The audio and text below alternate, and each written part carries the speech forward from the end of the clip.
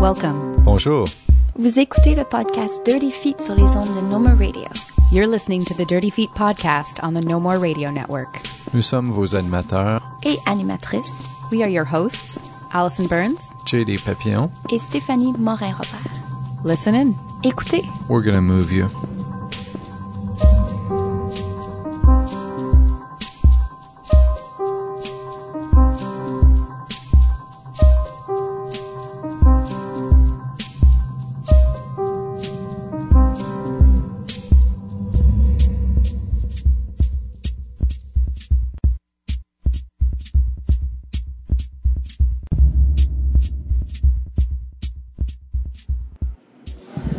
This is Allison Burns, and I'm here at Mainline Theatre, 3997 Saint Laurent in Montreal. And we're going to be discussing the Rocky Horror Show today. I am actually performing in the show as a phantom, one of the supporting dancers, and I'll be speaking with a few other people involved in the creation of the show. The show will take place October 21st to 24th at 8 p.m. with an extra 11 o'clock performance on the Friday and Saturday night. So on today's episode, we're venturing into the world of musical theater, and we're going to be talking to some of the artists involved in Mainline's production of the Rocky Horror Show, which is a live musical. So we've got the full band, we've got the cast of characters, as well as a pile of supporting dancers, for a total of over 20 people involved in even just on stage in this production, not to mention everybody behind scenes as well. So we're going to be talking to some, veterans at this point of the production. It seems that once you get hooked on this project, you just don't stop. So we're going to start with Holly Greco, who is the assistant director this year and also one of the co-choreographers. And she has choreographed on the project in the past. Hi, Holly. Hello. Why do you keep coming back to Rocky? Oh, it's the best drug there is. The music is amazing, and the team that I've gotten to work with the last couple of years, it's kind of shifted and people have come in and out, but it's always stellar team, great cast. It's just such an easy show to fall in love with, really. And we also have Patrick Lloyd Brennan here, who is rounding out the choreographic team. So Amy Blackmore, who's the director, is choreographing, as is Holly, as is Patrick. And Patrick has worked on the production 4 times in the past, performing, choreographing, all the rest. So same question, what keeps you coming back? I think I would say what keeps me coming back specifically to this production is that it happens at Mainline, actually. And I think it's the perfect musical to happen in this space with the kind of audiences that we get and with kind of the Fringe and Mainline family. That's actually something that I think really brings me back every year. And then our last guest today is Lindsay Milner, who is one of the performers. She's actually playing Magenta in this year's production and played a phantom, or like the supporting dance role, for the last 2 years for the Mainline production. So welcome, and what brings you back? I would echo what Holly and Patrick said. In addition, I find the Rocky Horror Show, it's such great music and it's so much fun to do. And I feel like you can play with it. Every year it's different. It's not Shakespeare, but it's like Shakespeare, where every director has a different take on it. So even though you do the same show 3 years in a row, it feels new every time. And speaking of the differences for this year, with this production that Mainline does, there's always been a few people involved in the choreography of the show. But I get the impression that, yes, this year in particular, the choreographic structure of the show kind of has taken a lot more prominence in the development of the performance. And I'm wondering if Patrick or Holly can speak to that. Yeah, I mean, the director's a choreographer, right? She kind of does it all. And as well, I'm talking about Amy Blackmore, of course. And for myself as the assistant director. So to me, it makes perfect sense that we would be putting choreography in the forefront of the production. And it just lends itself so well to that. And we have a cast who is so capable of anything that we throw at them, more so than ever before, I think it's fair to say, both in terms of character development and how that affects choreography. We have characters some who don't feel super strong dancing or learning choreography, so they take the time and work on themselves to decide and make the choices of how their character would move, and they do the work, basically. So I mean, yeah, to me, it makes a lot of sense. It just seems like a group that wants to move.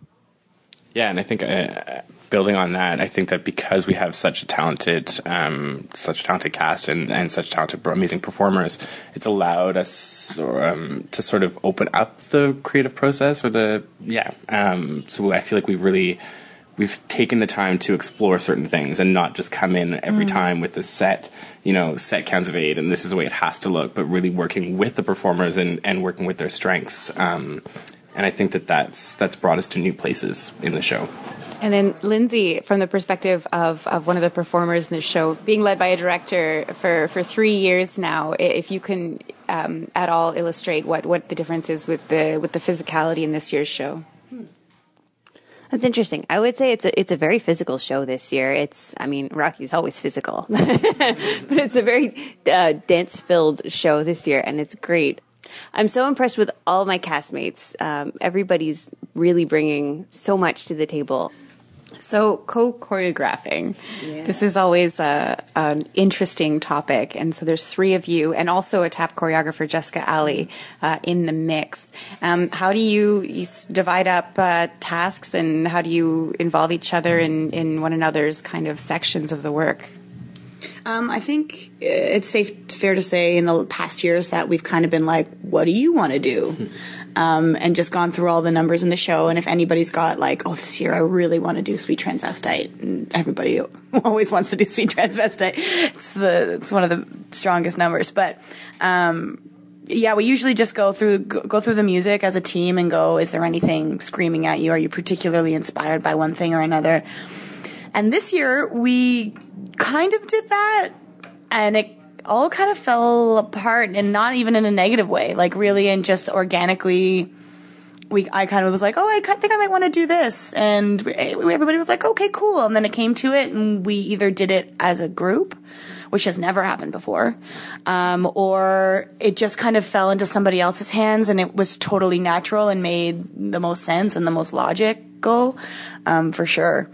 But also, this is the first year that we're collaborating on the same number. So it would be Holly choreographs Hot Patootie, Patrick choreographs once in a while, like very segregated. Whereas this year, like Patrick and I are doing Hot Patootie together. Amy and I worked on Frankenstein Plays together. Like, there's a lot of actual collaboration within the numbers in terms of structure, pacing, actual choreography, character development. There's a lot that happens, and we're leaning on each other quite a bit in a really awesome way. Yeah, and I think what I've sort of learned from this experience too, and I'm really enjoying it, is that it's really a lot of checking in, which is kind of cool. So you're still, you still have your own independence in terms of, what you want to put out there, what sort of steps you want to use, or that kind of a thing. But then it's sort of, you've always got this process that you go through after, and like, does that work with you? Does that work with what you had envisioned for this section, or does that work with what you have in mind for this character? And in a way that adds to some depth to the movement that you're putting out there, because you know that it's researched. Yeah, exactly. It's researched, and it's everybody in the group is sort of on board with it. So it's not just going out. It's not going out there and just with the glitz and glam of this move is going to look great. It makes sense in terms of the rest of the story and the rest of the play and the rest. Another big change this year, as we mentioned at the top, is the size of the cast. So you have 15 people who are phantoms, and then your leads are also dancing. How does this change? Like, obviously, you can make an impact with a large crowd of people, and how have you been taking advantage of that? I mean, I think at first we were fucking jazzed that we were going to have that many people, to be frank. And then I had a moment where I was like, oh my God, we have a lot of people. And there was a moment where it was not exciting, and it was incredibly challenging of how do you split these people up? How do you spread them out over the course of the show? How, do they have their own characters? Is there 2 groups of phantoms that we're working with? So it actually took a lot more organization.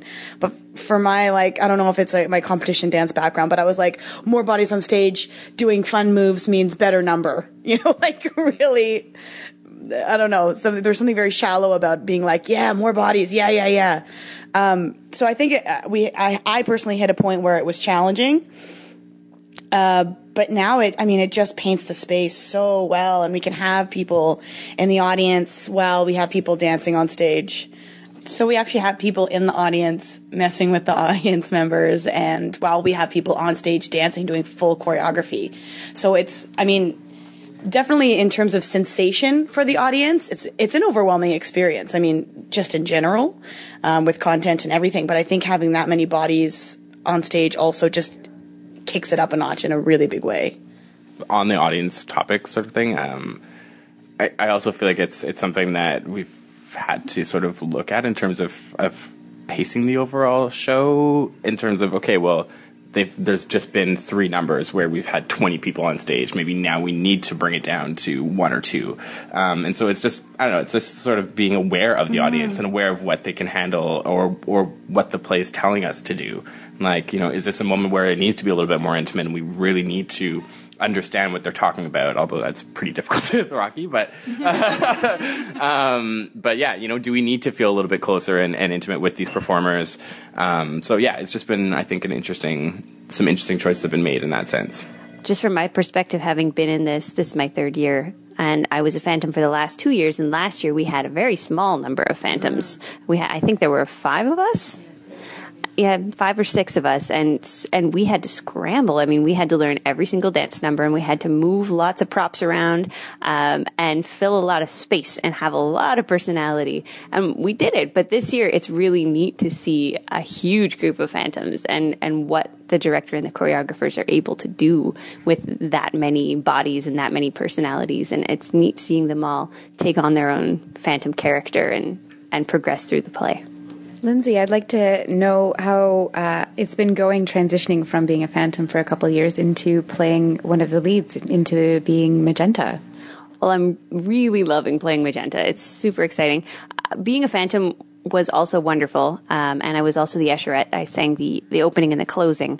I think it gives me a lot of respect for the Phantoms and all the things that they're expected to know and do and pick up really quickly. And I'm noticing I'm not getting as much of a workout this year. Normally Rocky is like my fall workout, and I get back in shape again. And this year I'm doing a lot more standing around the set. So I've been doing some sit-ups on my own time. There's something magical about the community around Rocky Horror, both in the people participating in the show and the people who come out to see it. I'm wondering if anyone can put into words kind of what that's all about and where that comes from, like as if we're going to try and describe this to somebody who's never heard of Rocky Horror before. The way I can sort of sum it up, I think, is really in one of the songs towards the end of the play, where it's "Don't Dream It, Be It," which is really, one of the main sort of mottos, I think, that comes out of the play and the movie as well. And I think that just like sort of being able to live your dreams and to be whoever you want to be and to be wild, to be crazy, to explore your sexuality and to be open to all these things. I think that those words, that line really sort of sums that up in some way. Mm-hmm. And I think that also, I don't know, I guess because that sort of it really comes out of the show, that it then draws that public in, that audience in. In years past, and I know it's going to happen again, it's awesome looking out around the room, and there's, teenagers, older teenagers, due to the content of the show. But then, there's people that are in their 50s, 60s, sometimes even 70s that are there, and it still speaks to them, I think we'd be remiss to not mention, like, what a monumental, maybe I'm overstepping, monumental, let's go with it, film it is for the queer community also, because it has heterosexual sex, it has homosexual sex, it has cross-dressing, it has just orgies, it's got something for everybody, really. So, I mean, I think it came out of that also, because the film, if we can just take it to the film for a moment, and I suppose the show as well, it's supposed to kind of take place in the 50s, where obviously everybody was much more sexually inhibited. it was filmed in the 70s and came into fruition in the 70s, but it's set in the 50s, so which I think is a kind of representation of being shy about your sexuality and what you're into and fetish and what you're not into, et cetera, et cetera. And this kind of put it on a platter and just put it all out there. And as I say, something for everybody, so you could feel represented, I think, and celebrated. I mean, I think, yeah, it's just such a big part of the community. I agree. I think that's partly what made it become such a cult phenomenon, is what Patrick and Holly have just said, is that it really embraces the don't dream it. Be weird if you're weird. Be sexual if you're sexual. I think that's why it blew up the way that it did. It's also got great music, and it's also got a lot of emphasis from the science fiction genre, which I think can make it confusing for a newcomer, because there's a bunch of sexuality inspired by Ziggy Stardust that's like, you know, America went from the 1950s from innocence to the 1960s of like crazy psychedelics to the 1970s of like, let's all be sexual aliens with David Bowie. And that transition, I think, is echoed in this play. And Richard O'Brien also put in a whole bunch of campy references to the movies of the 50s that were so popular, those science fiction movies with aliens and vampires and all this over-the-top craziness. So it can be overwhelming for a first-timer, but there's a lot there. I think some people don't see how much is there, but I think there's a lot there. And the public is encouraged to dress up and is encouraged to heckle, and just please don't throw anything on stage. There's a whole crew of people trying to put on a show. But otherwise, come out in droves and enjoy it. Being an audience member myself for the last couple productions that Mainline has done of Rocky Horror, I noted that it gets a little bit crazy in this kind of interpretation of the show. And this year it's going to be extra special. The lead role of Dr. Frankenfurter is going to be played by a new character, a new take on Frankenfurter. I'm wondering if anyone wants to talk about that. Yeah, we have Stephanie McKenna, who's going to be playing Frankenfurter. Who's a woman. I feel like I should say that. She's a female identifying human. And, I mean, just that alone is a really fun, refreshing interpretation of the show, and playing with,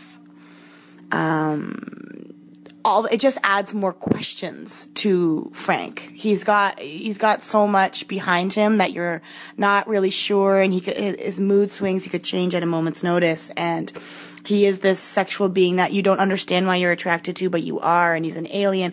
And then we add on breasts and something in her pants, and you're kind of going, wait a minute, what are we dealing with here? So it almost adds to the ambiguity a little bit of this character. And I mean, of course, I think Frank is supposed to be ever so slightly jarring when you first come across him. And I do use the pronoun him. We've just decided to keep it and not change it and not question it and just let the audience do the work on their own. But when you do meet him, I mean, of course, in 2015, I don't think it's as insane to see, essentially a drag queen. But yeah, so when you first see him, it's a little bit of a confusion. But what I love so much about Steph as a performer is that she makes that all just melts away, and you don't necessarily need to understand. I mean, that just comes with the territory of the show. Don't try and figure it out, because there's a whole lot of hooks that don't make sense.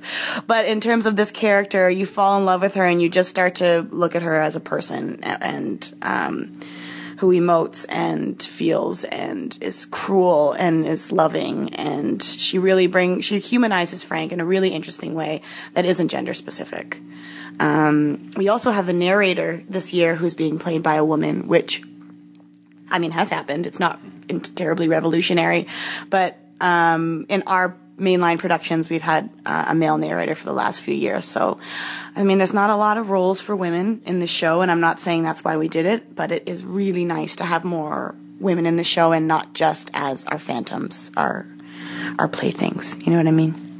You also did something fun last year with Rocky in the same vein. Yeah, we had Sophia play Rocky. We had a woman Rocky as well, which of course then Janet falling in love with Rocky has a whole other connotation to it, and Touch Me was a very different scene with two women exploring sexuality together. And Sophie was amazing. I mean, she is a bodybuilder, so the stereotypical Rocky doing push-ups, Rocky having muscles was like a walk in the park for her. She's like, oh, what, the six-pack abs? No big deal. And again, with Rocky, I mean, we have somebody totally different for Rocky this year. We have Dane Stewart, but who isn't like Sophie. Obviously, he's not a woman, but he doesn't have the like super cut muscles. He is incredibly appealing in his own way. He's super handsome. He's so easy to fall in love with. I mean, I think you have a little crush on everybody when you walk away from the show, no matter what the gender or how you identify. That's the hope, at least. That's what we're working towards. So that must leave you convinced at this point. Rocky Horror is playing at the Mainline Theatre October 21st to the 24th at 8 p.m. every night, and then on the Friday and Saturday again at 11. So stop on by. Thank you very much for joining me, guys. We've been speaking with Lindsay Milner, Holly Greco, and Patrick Lloyd Brennan.